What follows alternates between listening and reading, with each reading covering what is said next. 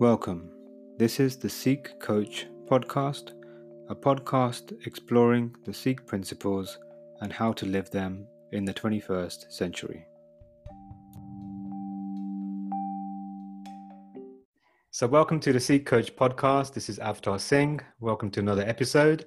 And I'm really excited to have our guest on the show today because we're going to talk about a very deep topic, and it's very relevant to today's times. It's since the Black Lives Matter movement and the tragic loss of George Floyd, this has triggered waves across the world of people talking about what is racism, what is anti-racism, what is privilege. A lot of these questions are thrown out, and there's a lot of learning that we need to do and reflection. And our guest today is Ravideep Kaur, and she's going to help us to start the journey of understanding what all these concepts are and what it means to us and the world around us, which is quite complex. So let's dive in with an introduction to Ravideep Kaur. Thank you for being on the show. Welcome. Oh, thank you for asking me. It's an honor to be here. I'm Ravideep Kaur, and I'm a presence-based coach, which basically means that I work with the present moment. And it's something that we kind of talk about a lot, but a lot of people don't do it because they're either thinking way too far ahead or thinking about the past. So I'm really, my work is kind of grounded in being present in the moment. So hopefully be present in this conversation as well. But so I hold space for women of color to support them through any difficulties they're having with their identity or trying to move forward with aspirations or goals or dreams and kind of figuring that stuff out. And then the second side of my work is I'm an anti-racism consultant. So I consult with individuals, coach businesses, and I've got a couple of courses out there as well that if you want to do some self-learning. I predominantly do my work on Instagram, and I've got a blog there with lots of like great materials. So yeah, that's me. Brilliant. That's an impressive remit.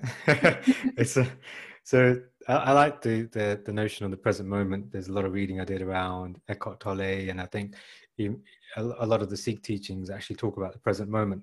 But I think that's coming out to the fore now in understandings. But yeah, so we're here to understand and unravel. What we won't be able to do in this session is completely unravel it, but there will be a lot of thought-provoking, I'm sure, discussions. And even myself, I admit it's an area that I need to learn more about as well. I mean, I work in the not-for-profit sector as a leader in the finance team. So, it's very relevant for especially the charity sector at the moment. There's been studies out quite recently showing that there is, a very low representation of BAME members in the charity sector as a whole, probably the lowest actually across all sectors at 9% only. And I think in our previous discussion, you weren't surprised by that, but I think I was surprised by that. But it's a bit blindsided. But so before we go into the more, the deeper conversations, what is anti-racism? What does it mean for those who haven't come across this term yet? Everybody understands or think they understand racism, but what does it mean to be anti-racist, and what is anti-racism? Yeah, and I think it's a really good question because it almost puts people off the conversation and topic and it's something that's become really prevalent during kind of the Black Lives Matter movement. And if you're a person of color, it's like you almost don't need to engage in anti-racism work.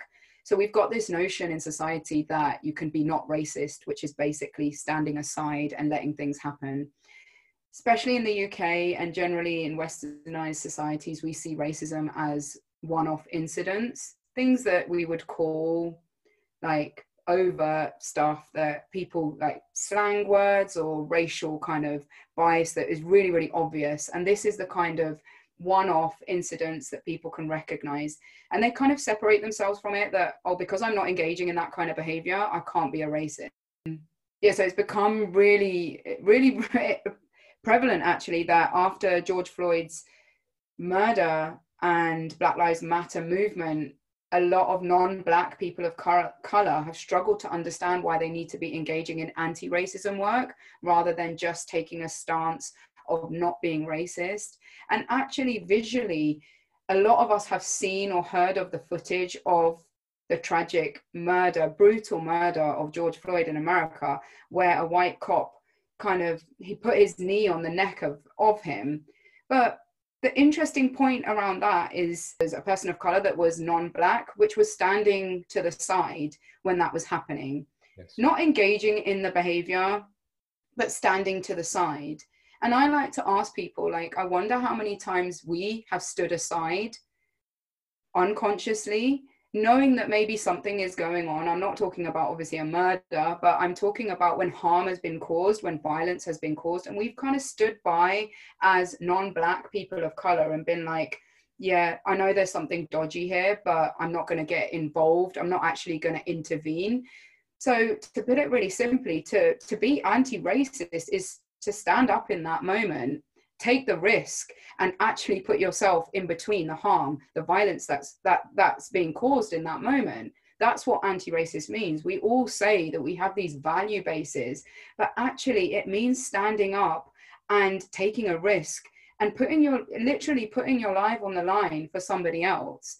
And for me, anti-racism is part of Sikh values. It has to be. When we talk about being there for humanity in general, this is just part and parcel of our value systems. But it is about standing up when it needs to be. When somebody's in a more marginalized situation than you, then it is about standing forward. We are talking about systems, the way that oppressive systems work, power structures and systems. And we have to start to understand the more sneaky, insidious types of racism that affect more marginalized people in the community. So to be anti-racist is actively to do something, and rather than just stand by and passively say that you're not racist, because it's just not good enough. Because, you know, I'm saying we're talking about a murder, but I'm talking about violence, whether it's like low key for you, but actually the violence mounts. So a lot of these microaggressions that we talk about, even the language that we're using when we talk about microaggressions, you get 5-6 of those in a day. Where are you going to be at, you know, mentally by the end of the day, whether that's in your workplace or your school or your office? So we talk about these micro and macro aggressions. The macro ones are the ones that are usually physical, that we can see or that we can kind of understand really clearly. But the micro ones psychologically and mentally affect a lot of people and show up in the way that they behave in certain situations as well. Wow. So yeah, so I think the stance is actually, it's not good enough just to say we're aware of racism and it shouldn't happen and it should be equality. It's about the activism around it to actually do something about it, not just nice policies or stances and agreements and whatnot. So you think this message is being understood, or do you think it's still misconstrued, or there's a lot of people, like you said at the beginning, that they get put off the word? So is there barriers and challenges that we need to overcome to have these sort of conversations? Yeah, 100%. Like 100%, there's lots of barriers, because when you are talking about internal exploration of yourself, any transformational work is going to be painful, and people just are not willing to put in the effort and the time and the money to invest in what real anti-racism work is. This is about sitting with this stuff and allowing it to simmer. And what we almost get is tick box exercises of equality and diversity, a lack of understanding of what diversity really even means in the workplace. Like, it's become about numbers and bodies in rooms. And I have heard such a frenzy of like corporations going like, oh, we need more Black representation. But I'm like, hold up. You've got Black people if you've got Black people in your corporations or your offices, is the place safe for them right now? So I think that like society wants a quick fix to a really, really complex situation, which is actually the fabric of society. So when we're talking about systemic change, it is actually getting to the root of the problem. So rather than bringing more Black people or more people of color into unsafe spaces, we need to ensure that the space as it looks right now is safe enough, because bringing more people in actually just causes and perpetuates more harm and more violence. And it is about taking time with this stuff. investing, and I'm not just talking about money, even though money is a huge factor, because there are people who are qualified who have been doing this work for a long time. And I'm not saying that the work I'm doing is anything new, because when you look back at Black scholars, at Black activists, at South Asian activists, they've all been saying the same thing. Yes. It's just that we have not been listening as a society, because we like to live in a bubble, because the system continues to benefit some.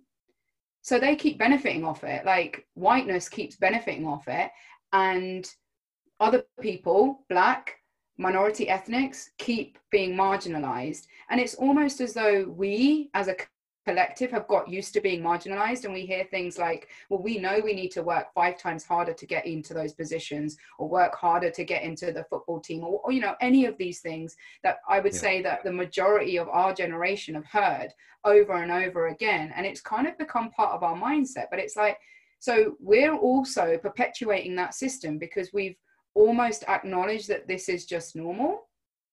Yes, definitely. So just touching on that point then, before we talk about privilege, this will be quite a traumatic time for quite a lot of people. And I think this is why we need to have these conversations in our personal space and professional space, because for some people, they won't even realize the underprivilege that they've had, or how hard they've had to work, or that mindset that they've created a thick skin to say, right, this is how it is. I must work 10 times as harder to, get into the same positions that other people get without working that hard, or because they're starting from a position of privilege. So I think for a lot of people, I mean, it's going to be very self-reflective, and that in itself, that journey could be quite traumatic as well. So have you had any, you coach people, as you mentioned earlier. So have you had more of these conversations since, the whole movement with the Black Lives Matter? Yeah, a really good point, I thought, actually, because these things are so triggering, and a lot of healing needs to take place at the same time. And it's really important that we don't just rush forward without understanding the complex nature of these things. So particularly for the Black community, seeing that kind of racial trauma, and like George Floyd is not the first Black person to be brutally murdered like this. We know that in the US, police brutality on Black bodies is a huge problem. But if you're seeing that as a community, like virally, kind of like week in, week out, that has an effect on you. And we need to take time and space to understand, to unravel the effect that this has on our minds and bodies and spirits. So we've got the Black community there, and they really need to be supported in so many ways. And although I've heard, and I've been holding a lot of space for Black women in my community, and there's this duality of experience, just as how life is really. But it's like there's so much hope and power in this moment of how we're moving forward, like in a revolutionary moment. And like you said earlier, there's almost a permission to talk about these things. But on the flip side of that, it is highly triggering, it is highly traumatic, and it's actually quite overwhelming, because I've been hearing from Black women to say that they are getting opportunities that maybe they wouldn't have had before. Now they're sitting here questioning, is it because I'm talented, or is it because I'm Black and I'm on trend just now? Yes. Yeah, this is why it's like corporates, and we got to try to avoid the knee-jerk reaction, because you could be triggering off the wrong signals, because you just think you need to do something straight away. But it needs to be a well thought out process, and I think there needs to be that you need to give people space as well to be able to talk about these things, and I guess some people just won't want to talk about it until they've done their own sort of reflection and journey of where they've been. So I think this would be a good point to talk about privilege. I know that there's a lot of talk about white privilege, so it'd be good to understand what is the meaning of white privilege. And I think there's this response in some instances where people are saying all lives matter, and they're, or the other side of it is, you have people from the white community who says, actually, you know, our community have a lot of people who have been disadvantaged as well. So it's not just about white privilege.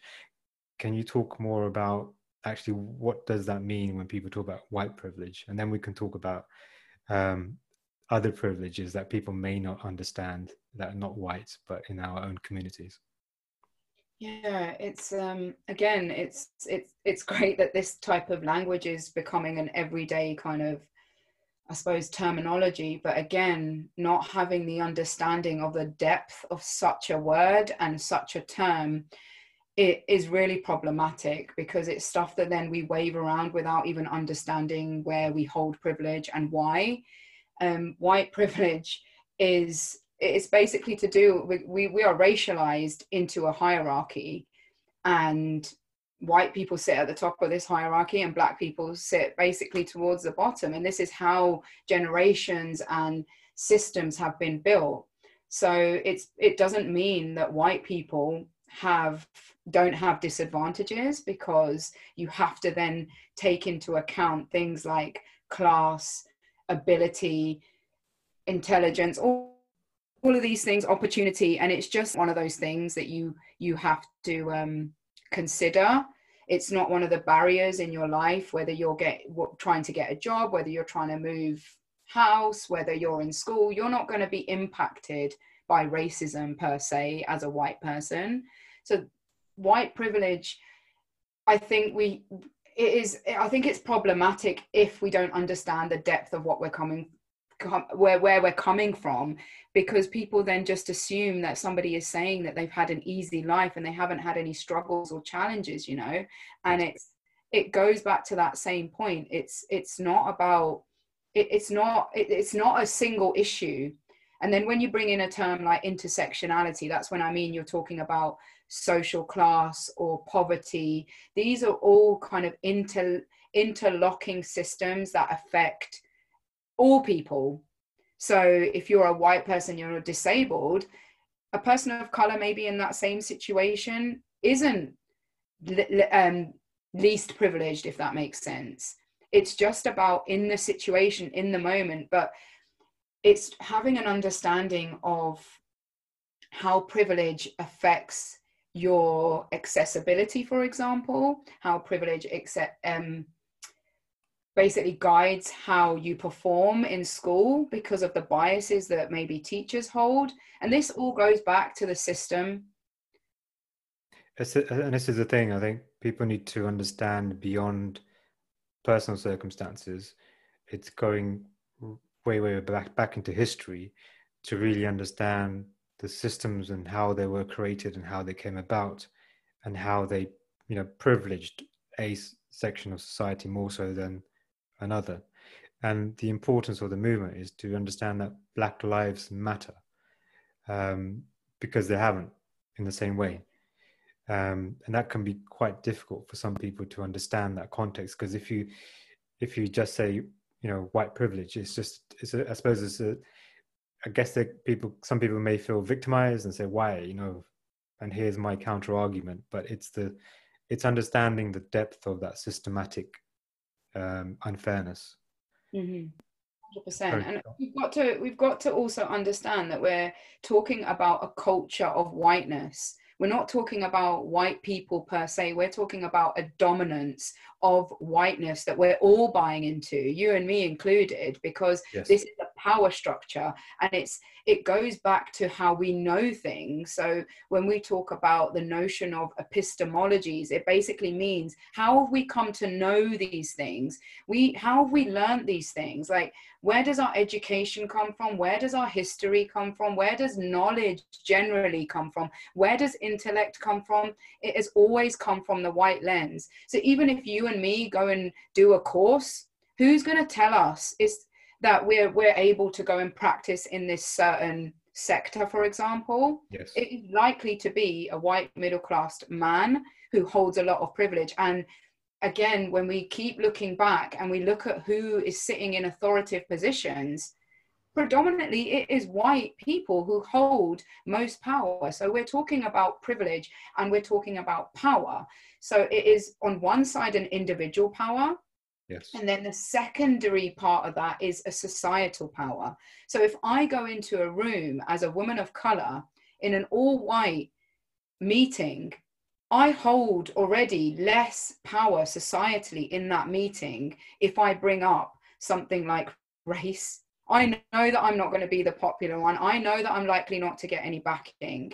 Yes. And I'll give you an example actually. So I've got children, and I have brought up Black Lives Matter at their school. This is a continuous, obviously, conversation that's been happening. Yes. I was told that we had a virtual meeting at the end, because we're actually in Scotland. We've got school holidays right now. So we had a virtual meeting, and I emailed them before to say that, you know, I understand about COVID and stuff, and this is a really challenging time for education in general. But we need to acknowledge this movement because people have been protesting even via a pandemic, because this is how serious this issue is. Yes. And the response I got, and it isn't just my school, this will be up and down. We didn't have time. They don't have time to discuss this. So anyway, I was going to bring it up anyway. So at the end, when it was like, has anybody got anything else to share? So, you know, I said my piece, and I said it in a democratic way, and I said it in, and you know, we all do it. We put on our intellectual voice because we know we're going to be taken more seriously, that they know what they're talking. And this is what I mean. This is whiteness, because if we start to not even stand up in a way that they recognize, we're already like, we're just seen as inferior straight away. Yeah. So I don't know if you've recognized this in yourself, but I know I do it all the time. So it's almost like, well, you've got to listen to me because I've got something to say here, but it depends on how you say these things. And it's really interesting to watch yourself, because we code switch as people of color. Yes. So we maneuver and manipulate and shape ourselves to be more palatable to whiteness. That's what we do, to get into the rooms even. So there was 2 other women of color there, light-skinned women. I said my piece. Nobody said anything. I then said it again. Nobody said anything. And it was kind of expected of me. I knew this was going to happen. It's a new school. They don't really know me. Yes. But in that moment, there was obviously white parents there, a white head teacher, and all the rest of it. It was interesting to see the power dynamic and what I was losing in that moment. Because in that moment, I was losing something. I know I'm not going to get invited to the mummy meetups. I know I'm not going to be tight with the head teacher. I know probably my children will be impacted. But at the end of the day, none of that matters, because there are Black children in that school, and I have to represent, and I have to let go of my own privilege in that moment, because I hold more than a Black parent in that moment in time.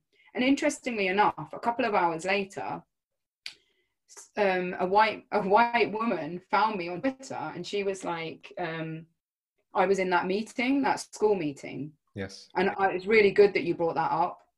And I just thought, wow, you know, had you have said in that moment, in that meeting, because you hold, and I didn't say this, but I was thinking it, because obviously I need all the allies I can get. Yes. But I just thought, you don't understand the power of your words had you have said it in that moment, and how the dialogue and the narrative would have changed just by a white woman putting up her hand and even saying, me too. Yeah. And this goes back to the anti-racism part. It's been actively anti-racist. But having the, you know, having the full understanding that you will lose out on certain things, but understanding the bigger purpose and doing the right thing, the equitable thing, to represent, you know, those other Black parents who won't be in the same position. And I guess that's the difficulty of this. But that example there, it's a real example that, you know, a lot of us will face, but it's also an opportunity. Yeah, we don't have all the answers. Like, let's be honest, we don't have the answers. We understand the pressures that people are under, but I am not talking to individual schools. and individual people. Like, this isn't to get at anybody or to blame or point the finger, because it is about opening communication. But what this is about is the system that you represent, the way that it sits, is racist. Whether you like to hear this or not, it is, because all the books you teach from are white, from the white lens. All of everything you ever say is coming from and benefiting whiteness and white pupils. And I say to the school, I've got twins, and I'm the class that they're in, I say openly to the school, the class that they're in, those white kids are getting an amazing education because of my children there, because of the wisdom, the intellect, the ancestry, the history, the perspective they bring, because of their culture, because of their Sikhi. And this is what we need to value ourselves more. We need to understand what we're bringing to the table, and not almost coy down and be like, oh, I'm really lucky to be in this position. Oh, I'm really lucky. It's like, no, understand your value. And we only do that by delving into the wholeness of who we are. The wholeness of who we are comes from the unraveling of, who am I and what do I represent? Who have I become? Who was I before all of this conditioning? And that goes back to understanding your past, and your like Sikhi's got like the ancestry, the power, the wisdom. Like, we are so, like, I've got goosebumps just talking about it, and I'm on my own spiritual journey. But we have got activists and revolutionaries right there in our history, and we've almost forgotten what we stand for. Yeah, it's so rich. I mean, it's the concept of the anti-racism part flows through our history and all of the teachings, and I totally get the whiteness part. I mean, I probably wouldn't speak the way I'm speaking if it wasn't for being able to progress in the career, or the way people expected me to speak. You see what I mean? There was a part of me when I was younger, I used to speak slang, and that was how I felt it was normal to me, or not speak full proper, good English. But because you realize that's the only way to get promotions, to be perceived as somebody intellectual, even though there's intellect there, and not being able to bring your whole self to work because people don't your culture, or they don't get it. They go, oh, what's that thing on your head? It's a turban. All of these things I've shelved at certain points in life, but I guess recently trying to understand who we are is much more richer. Where we come from. If people don't understand it, that's not our fault. We still should be proud of who we are, where we've come from, our differences, the diversity of thought we would bring into any organization, any relationship we hold. We hold back that part of us, and I think this probably touches on losing who we really are.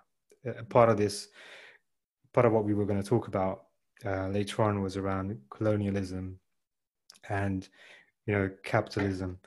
So how we talked about this previously when we had a conversation before the podcast, and I think that was such a powerful conversation.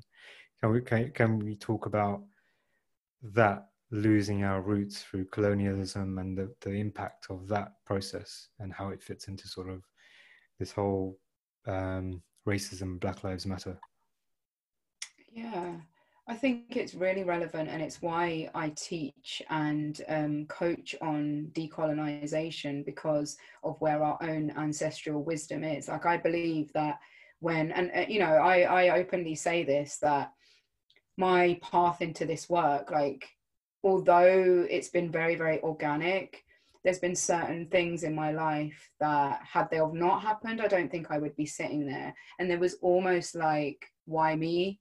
But when I look back, I've kind of done a 360, and it's always been there, and I've tried to push it away. But the difference this time was a higher calling. And I do feel like there was ancestral wisdom. I don't feel like I was pushing, how you feel like you're being pushed to do these things from a higher power. I feel like, and somebody had said to me, it's like a leaf being blown in the wind, and you just kind of go the way And you know, people have spoken to me spiritually about hukum and things like that, and it's like, I don't know, I can't even put my finger on it properly either. But the more I be me and the more I unravel, the more it just feels like the right thing to do, because it gives permission to other people to do the same. Like, the disconnection that we all feel from identity is so multi-layered, from being like children of immigrants and being part of this diaspora. Like, we don't feel that we belong in our parents' like mother countries, and almost we don't feel like we belong here. And for me, it feels like you're on this train track with one foot on the other, and it's like, I don't really know where I fit in. And I think the beauty of what's happening now, and even through conversations like this, there is something new emerging, a new identity of where we get to place ourselves. And when we look at like colonialism and oppression, because that's what we're talking about. We're talking about somebody coming in and taking over and dominating over us. So although we say that, you know, we're in a post-colonial era, because there's nobody, you know, country like India apparently is free from colonialism, but the after effects on the mind and body, and when we look back at ancestors, and even we can just look back at our parents, our grandparents, and the trauma that must sit within them that they haven't been able to express. They've not had the privilege. They've not had the privilege to have these kind of conversations, to even figure out, who am I? Because they were put in positions where they just had to survive.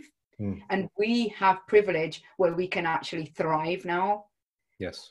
You know, there's a difference between that. I saw, you know, my own parents, my grandparents, and it's like working really hard to make things for us, to make a better life. And it's the reason why you and me are both sitting here having this conversation, because of the sacrifices that our parents had made. Yep. But, you know, I wanted to touch on privilege from the point of view of non-Black people of color, and specifically like South Asians and like Sikh as well. It's like we talk about our own struggles and they are very relevant, and it isn't an either or. So when we talk about all lives matter or Black lives matter, we have to look at that in the context of the systems. Like, what was your history before you got here? Because many of us came with class privilege.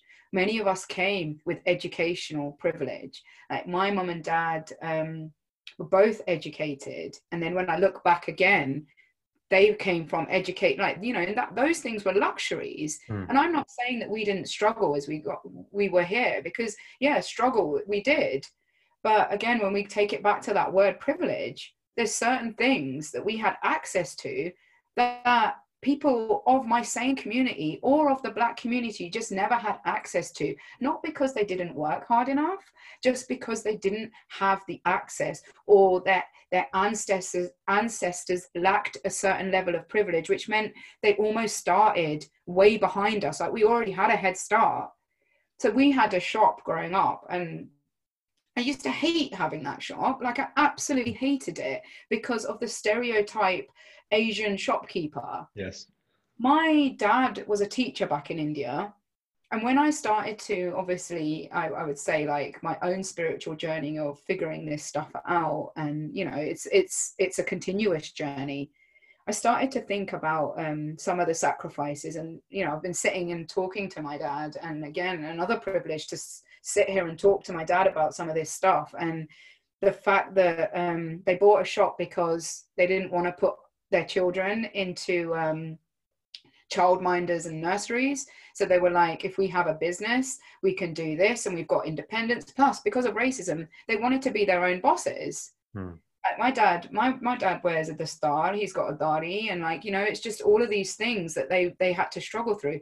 But then now, like, and I thought about it recently again, and I was like, for them to have even had the money to buy, or even have the, you know, to have that thought of, let's buy our own business, that is a privilege in itself, to be your own boss. Yes.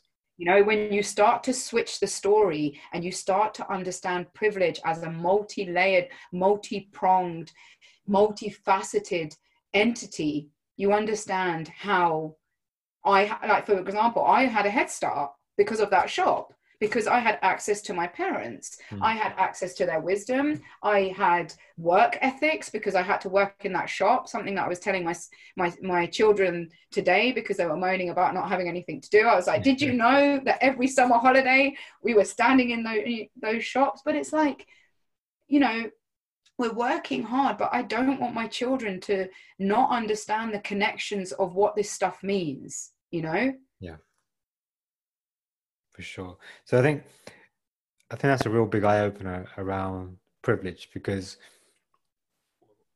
people of color could still be complacent, especially in South Asian community. We understand them better being part of that community, that just because we're part of BAME, it doesn't affect us. We're not racist, or we don't have a privilege. But actually, like you said, if you start to delayer all of those things, we do have a lot of privilege. A lot of people do have a lot of privilege, and then you just realize, about the fairness of that. The other concept around, I guess, that sort of entwines is the notion of, the distribution of economical and political power, and the link to racial justice. Around that concept of the capitalist society model, about success, and how that, leads or causes the imbalance between equality, really, and that privilege that carries on working because of that success model.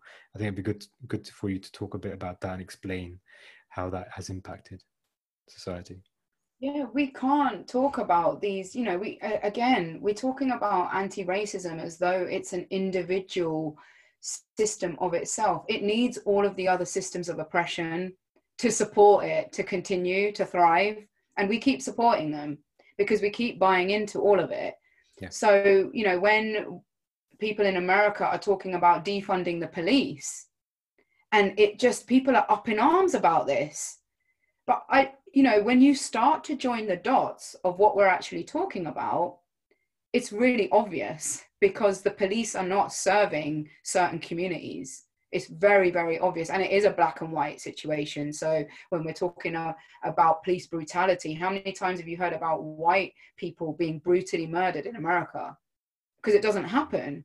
Yes. Which is, again, goes back to the Black Lives Matter. But when we talk about capitalism, it first emerged as a world system through anti-Black racism. And we have to understand this in the context of what we're talking about. And racist slavery subjected African people to legal bondage as labor and human capital. And the privileged whites were free citizens. So even when we talk about freedom and liberation, and, we live in countries where we would like to think we are free and we're liberated. Mm. But I will tell, and this is my experience of freedom and liberty. So we live up in the northeast of Scotland, and we moved into an area which was quite rural, and my children faced racial discrimination. And it made me think about, so if I'm a free citizen and I can go anywhere, so when we talk about liberation and being free, it's not really for everyone, because there's certain areas in the country that we cannot move to because of racial discrimination. So capitalism, capitalism is about productivity. It's about the exploitation of labor at any cost. And we can look at our own lives and see how much we work to get to an end point. But every time we get to that goal, we then move the goalpost again. Bigger house, bigger car, bigger swimming pool. It's That's like, the dream. Yeah. The dream we've been sold, isn't it? It's like you must get a job that pays well. Yes. It's never about get a job that you actually want to do, or you it's your passion or your interest. It's always was, be a doctor, be a lawyer, do a business, or something that's going to give you that huge monetary return in place of materialism, isn't it, really? Yes. And selfish need.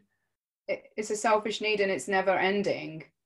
So this you know, we've got it in Sikhi when we talk about Maya, but like people don't understand that it's not just materialistic things, it's the attachment, isn't it, to these goals and aspirations.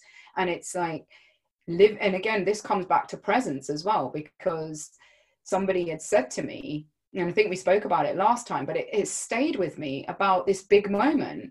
Are you waiting for this big moment in your life, or has it happened? But it's like we get, when we free ourselves, it's almost like we're shackled down by other people's values. Because when I look at my own life, like I'm a lawyer by trade, and when I look at like why I did that, it was because I wanted to support and be there for humans and advocate for people that are less fortunate and less privileged than me. I went into that sector and all there is red tape. I couldn't do the things that I wanted to do because I would annoy people too much, and I would be shackled by policies and all of the red tape that goes around that. So I never actually got to help the people that I wanted to help. Yes, I would be earning a great buck. And if that's what my motivation is in life, but does it really fill that gap, or does it just keep pushing you forward? Does it allow me to be there for my children? Does it allow me to go out for a walk through the day? And these are all privileged things that I've been able to do because I have cut those shackles, because I don't really care what I've stopped caring about what people think. And again, it goes back to that school situation. In that moment, although I lacked societal privilege as a woman of color, I also felt very powerful, because I was like, I'm not shackled by anything right now. I can do and say as I please for the greater good. And if you are with a corporation, or if you are stuck by all of these value systems that are not yours, there's certain things that you can't do or say. So again, when it comes to like freedom of speech, well, there's certain things you can't say if you're part of a corporation, because they're going to bring you in and they'll sack you, or they'll give you a disciplinary because, oh, you've made the company look bad, or you've done this or that, you know. The thing about capitalism is, as well, it divides us from ourselves, because we're chasing the big dream. We forget about the family values. We forget about like the flowers in the garden. We forget about all of those things, and we become so disconnected from ourselves, but also from the world that we're living in. Yeah. And, you know, when we talk about standing up for racism, becoming anti-racist, what are people really, really scared of? Like, where does the fear lie? Like, if they say something, it's because that somebody's going to say something, or it's going to affect you in a way that's going to look or feel like a loss in your life. Like, you're going to have to risk something. You're going to have to put your neck on the line. And the comeback from that is probably not going to be pretty. You're not going to be promoted. You will probably literally have Black Cross against your name, because you'll just be the troublemaker. Yes. But it's like, when you're sitting and working and living within integrity, the fear begins to diminish. It totally diminishes, because you start to, and again, when we go back to anti-racism, what does that mean to me? It means embodying that value system as though it is part of you. It's not a separate thing that you turn on and off, but it's like you physically cannot. And like my husband sometimes says to me, can you not just let it go and pick your fights? And I'm like, no, I literally can't. Like, my body literally won't. And this is what I mean about like ancestral wisdom and presence. I don't feel like I'm on my own, because I almost feel like they're with me. Yes. My ancestors are pushing me, because it's like, I literally can't. Sometimes I wish I could just keep my mouth shut. And if you ask my parents, they probably thought the same as well, because I was that kid who was asking questions and was the why, because I didn't get it. I didn't get why some people got certain things and why some people didn't, even though we were working the same. This whole like pull yourself up from your bootstraps type of thing. If you work hard enough, you can do anything. Yes. It's actually not true, because some of us work really hard and still never make the success things that capitalism tells us it makes us successful and happy. So I guess there's a lot of work that needs to happen to deconstruct what we feel is success, rather than what we've been told success is meant to look like. according to the capitalism model and the frameworks, and do this and be quiet and look like this or say this and learn this, and then just go through the process, and you'll get more money, more recognition, even though actually systematically it's not fair anyway. It's privilege for certain people. So looking at the Sikhi concept, the concept within the Sikh faith around success, and I know we touched on this before, was more around, equity based understanding. There's a bit of sacrifice. I mean, there's a lot of emphasis about selfless service, but there's also a lot of emphasis about understanding the right thing to do. And I think we touched on this the last time we spoke before the podcast around, once you start to think about these things, you'll start to question, actually, should I be promoted, or should somebody else be promoted who hasn't been promoted, probably because of that privilege gap? How can we start to sort of understand this and sort of unlearn what we've been taught, whether that's been directly or through history or through the systems that are in place at the moment? Yeah, great question. It's hard because we are conditioned to believe that in order to thrive, we must be at the front of the queue and we can't miss any opportunity. So, for example, with everything that's happened with anti-racism being a spotlight, my business, I could have, it should be a great time for my business because people are like flocking into my services right now.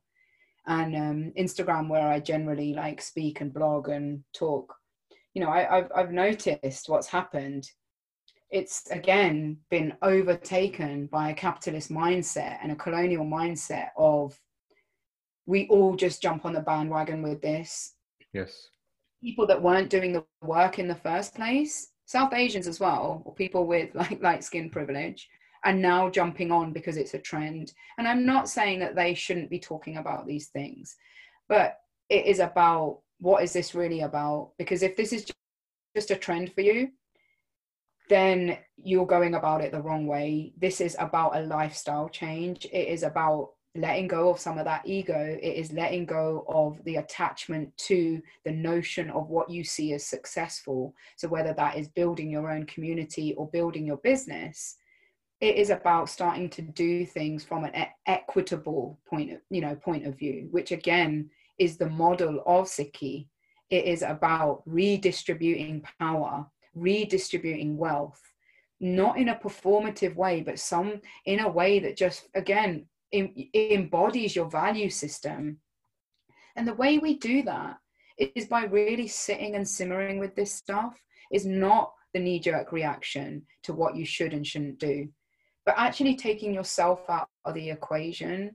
Like for me personally, somebody who leads in this work but holds light skin privilege, I don't want to benefit, and I can't. It is unethical for me to financially benefit off the back of black violence. And I made that very clear. People were coming into my space, and yes, people have bought the course. More people in the space of it's 2 months now. Mm-hmm. More people have bought the course in that month, and my followers and stuff went up. And I took a deliberate step back from Instagram, for example, and I thought about how I'm going to use my privilege. I opened up my coaching to Black women because the money that was coming in could then be used to redistribute my wisdom and my time and my space into the Black community. I obviously then as well at the same time used whatever was coming in to put into straight back into the Black community where it was needed financially, because these are the things that, you need to be rooted in them to understand. Why does it need to be like that? Why do the Black community need it more than me just now? And we talk about the concept of seva, but understanding that this is supposed to be, it's supposed to be something that you do without thinking, without any kind of return from it, and see if I can look and feel different for all of us. And I feel like if I can support people who are less privileged than me or more marginalized than me, then that is part of my seva to humanity. And money is power. And if I can redistribute that, I'm going to try my hardest to do it. And I'm on a learning path. I am disrupting this conditioning for myself, because the ego kicks in. It feels good for people to be flocking into my space. It feels good to be selling and seeing like my bank account go up. That stuff feels good because it feeds into the capitalist mindset of more, more, more, more, more. And I have to consciously disrupt it by sitting with this stuff. Like, I don't react to it straight away. I don't start to freak out very much now, because this is a spiritual journey of how I am trying to figure this stuff out for myself. Like, if this doesn't feel good to me in my body, Yes, what am I going to do then? I'm not going to just sit with it and keep taking it. I'm going to find ways. So I actually wrote, I did that. And I also wrote a free resource, which you can find on Instagram, completely free, with a meditation to sisters of color who can download it, because it was the right thing to do in that moment. There was a calling to put kind of words to paper and just be like, look, this is a difficult time. How are we going to figure this out?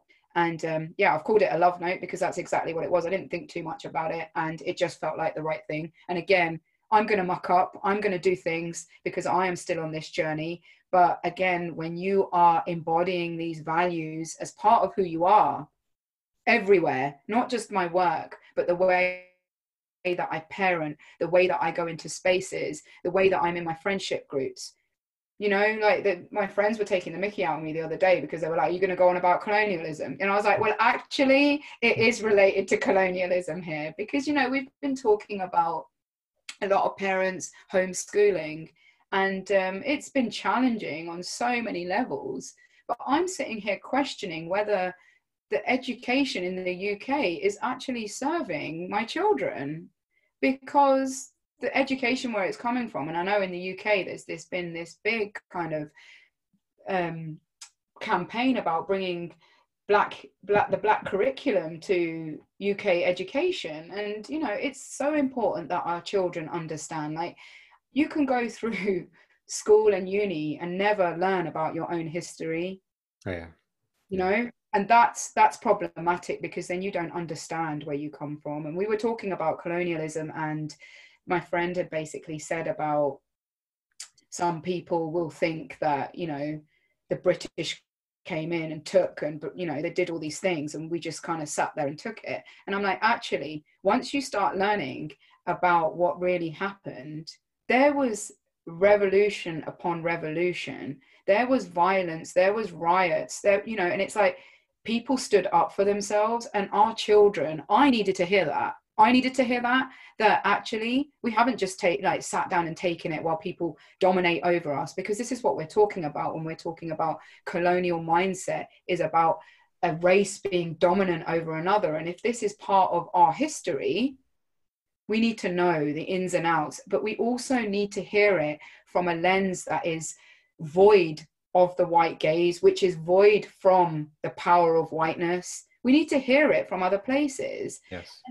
History as well, and knowledge. There's so many different forms of it.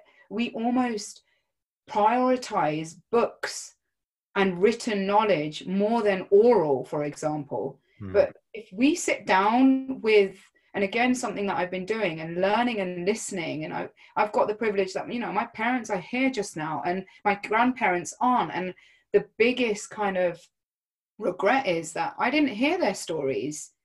Those things went with them.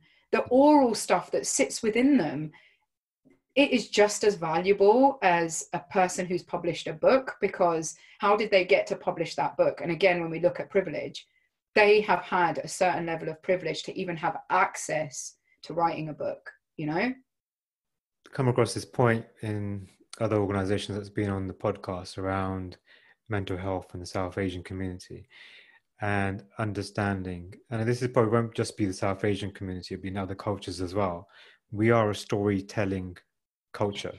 That's how lessons, history, is all dispersed, typically, traditionally through stories.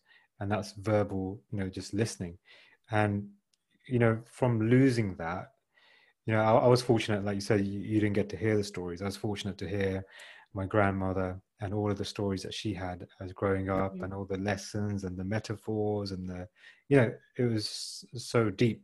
But that gave me a different understanding of her era, pre-British era as well, through her lineage, and Yeah. understood how they grew up, what was the challenges for them and the life for them, and gave me that cultural understanding of where I was from, and made me want to go back to India and see it for myself and be proud of that.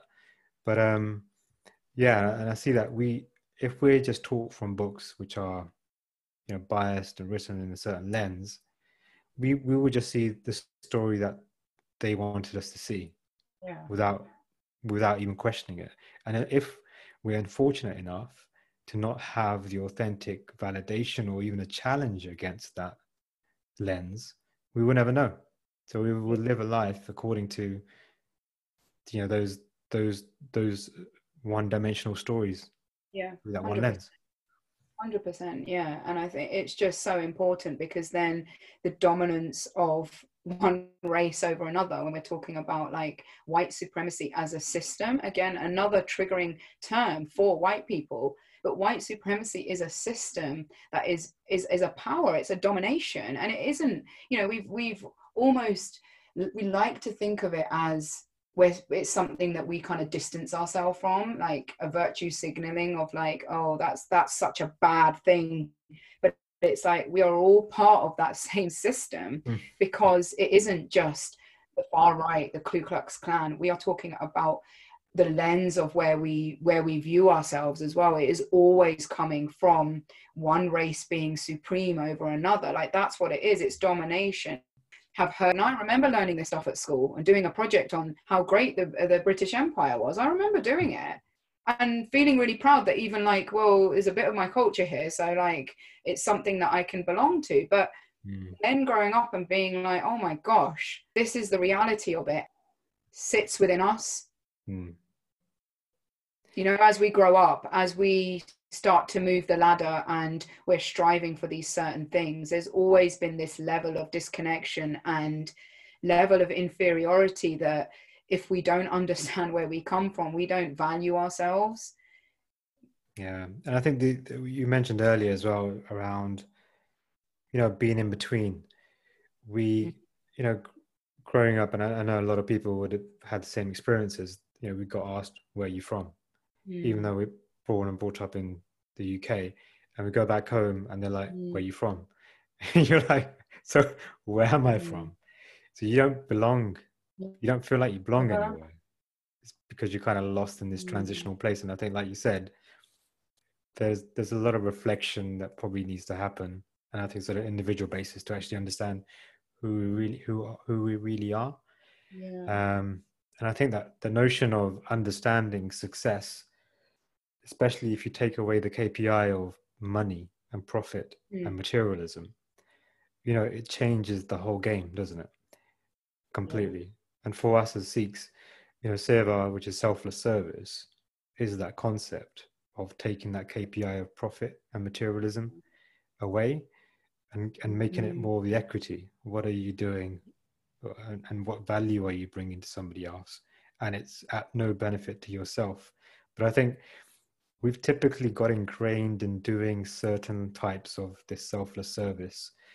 And we talked about this previously as well, around, it's very limited in certain limited ways, providing food to the homeless, or, uh, helping out at the place of worship, gurdwaras, and there are many, many, many, many facets of how you can do that selfless service.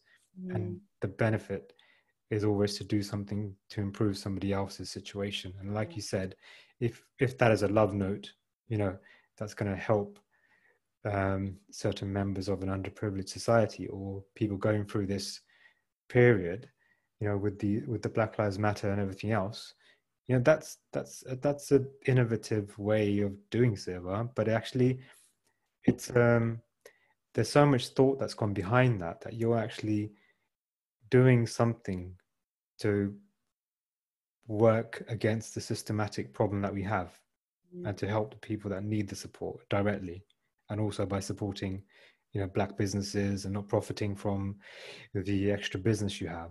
So I think it's a very powerful example, and I think as the Sikh community probably need to do a lot more reflection as well, and understanding of how we can do seva. Not everybody has to do the same things, but we can always do something in our own capacity to hit different types of problems and help different people. That's and, it. and flex that. Yeah, and I think you're right. Thank you for saying that, because like it's been a really challenging time for me as well, and kind of I like to evolve and reflect often, because we need to, because I can't stay stagnant, because it's like the model that I thought would maybe be here, and even like with the pandemic and everything happening, it was like, right, this is the year to get the business up and going, and who knew that this is what it would kind of evolve into. But I think the more you go with it and the less that you attach to, again, the result or the goal, like the business is always there to support people in some way, not to swoop in. And I think like it's just really, there's a fine line between like, saviorism, like the Black community don't need saving. It's just about how do you redistribute and understand, and how do we not become those police officers standing by. And it's just, it is about sitting with this stuff. And I'm not saying that like our own community doesn't have its own issues, because these run alongside, and we've had and we will continue to have our fair share of marginalization and racism as well.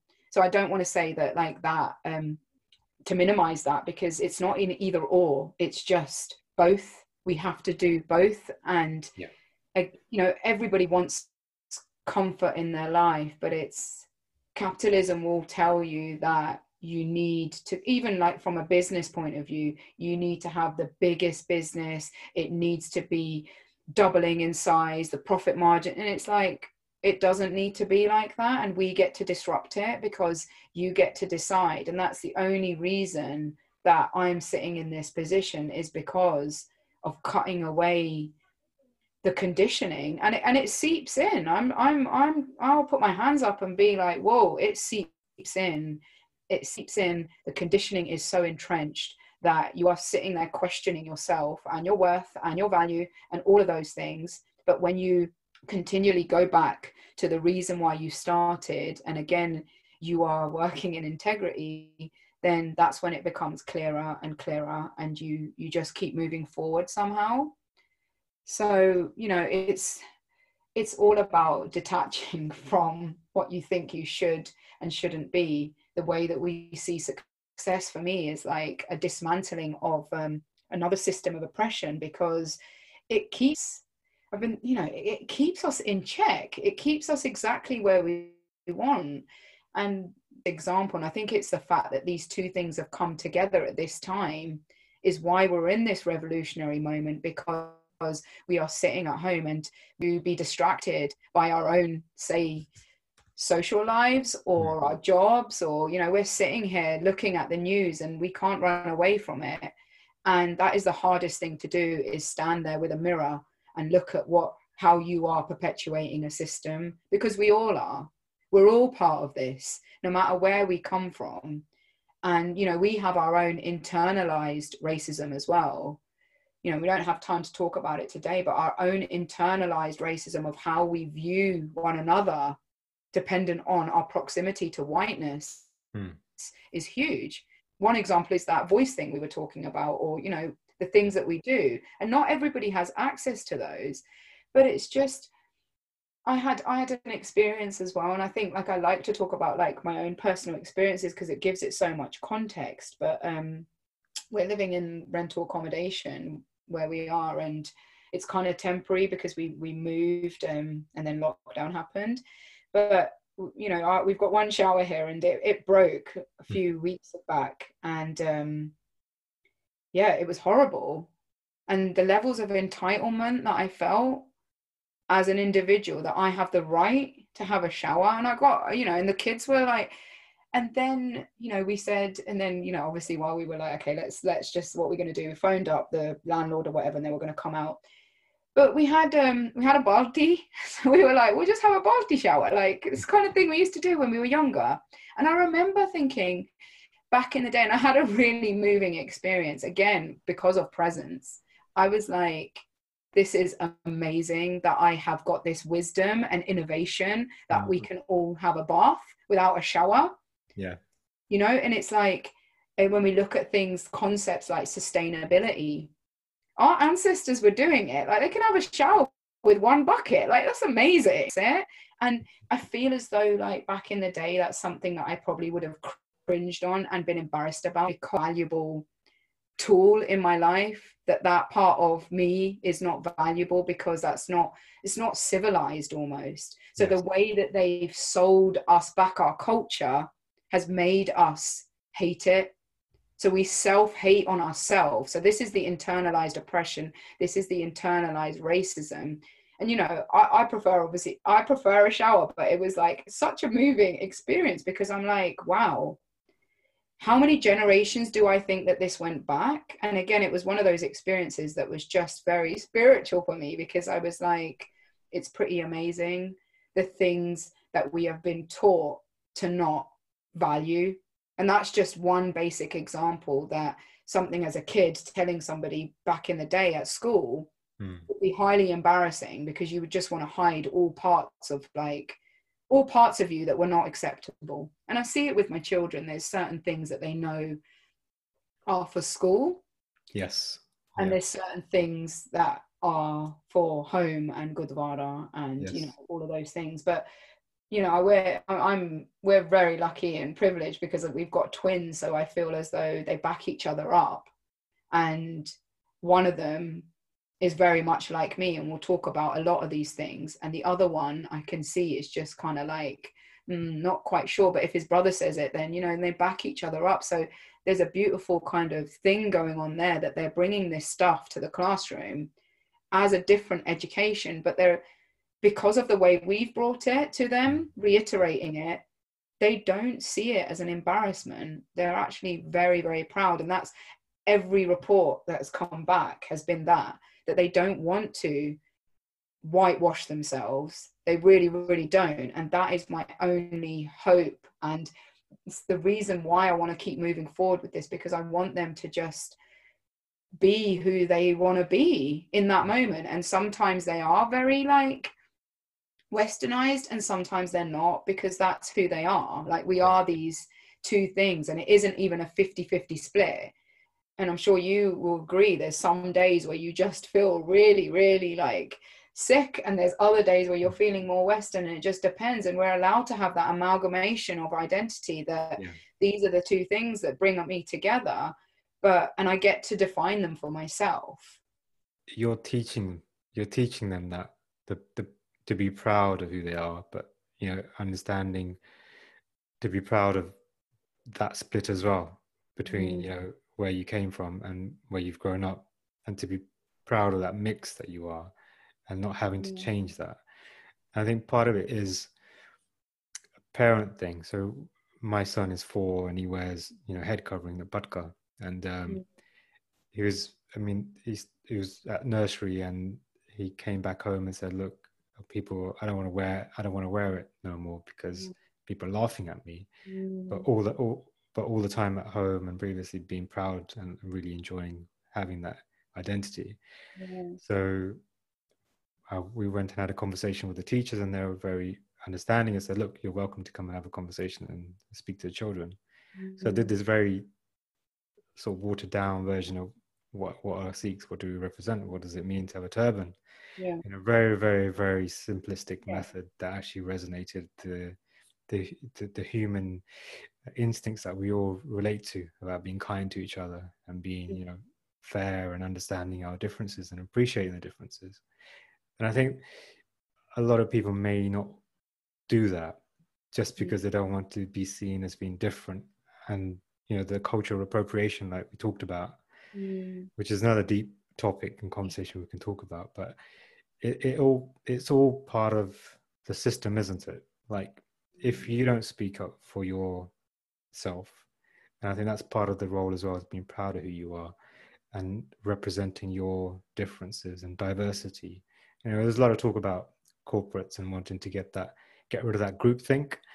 But there's so many dynamics that sort of make up the whole journey to sort of unlearning all of these things that we've been taught, or the systems that have been put in place to make us do certain things or live a certain way and have that monetary or profitable gain, and seeing that that's the success that we should be aiming for. I resonate with that as well, because all three of my boys wear budget as well, and we've had some difficulties with it along the way. And although I do feel as though we did the talks as well, but I also feel like that teachers and professionals really need to be honest about how much they know about the differences of children, and they almost will always put the onus back onto us. So, do you want to come in and do a talk? Yes. And I've started to say, well, actually, can you do some research and do the talk yourself, because you might learn a thing as well. And the biggest, nobody wants to be called a racist. Nobody wants to be called like, they don't want to admit that they've got unconscious bias, but it's obviously become really apparent with this Black Lives Matter movement that actually all of us have them. And by saying that you don't see color, which is again something, it never benefits people of color. Not seeing color, it only ever benefits white people, because it distances them from an uncomfortable conversation about race and racism. And it also goes back to the fact that white people don't see themselves within racialized identities. Like, we know of our racial identity because we have to keep knowing about it. We have to have those conversations with our children when, and that's a privilege within itself. Again, parenting, if you're not having those conversations with your children, you're in a very privileged position, because marginalized people, parents, don't get to not have those conversations, because you don't know when racism's going to knock on your door, and you have to be ready for those conversations.